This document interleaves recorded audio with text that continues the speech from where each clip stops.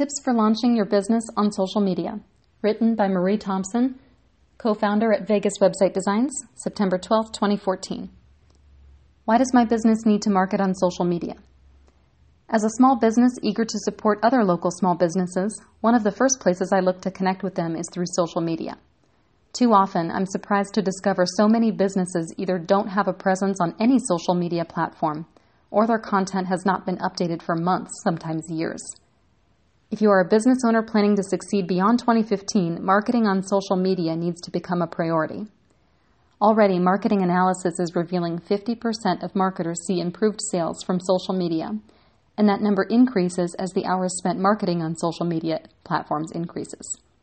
Take, for example, the 74% of reported marketers that gained new business by spending over 40 hours each week promoting on social media, all according to this year's Social Media Tips report from the Social Media Examiner.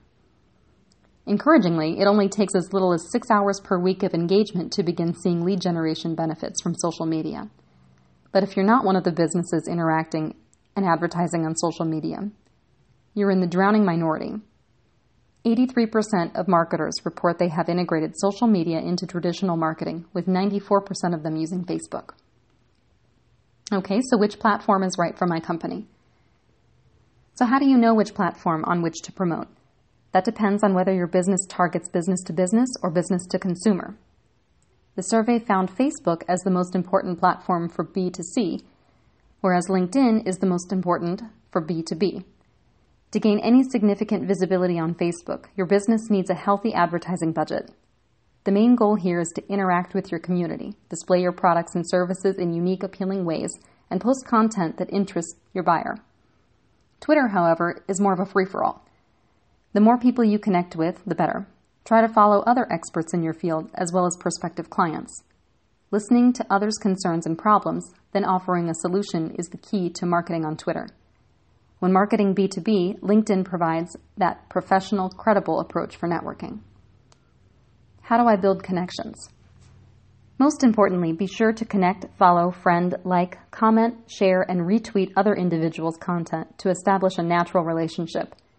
Get to know them through their social media persona. Then from there, offer a solution to a problem of theirs once you have connected, instead of immediately pitching a sales their way. Building relationships on social media outweighs generating leads. Also be sure you're not being self-serving. When you post, try to give your clients an idea of what it's like doing business with you.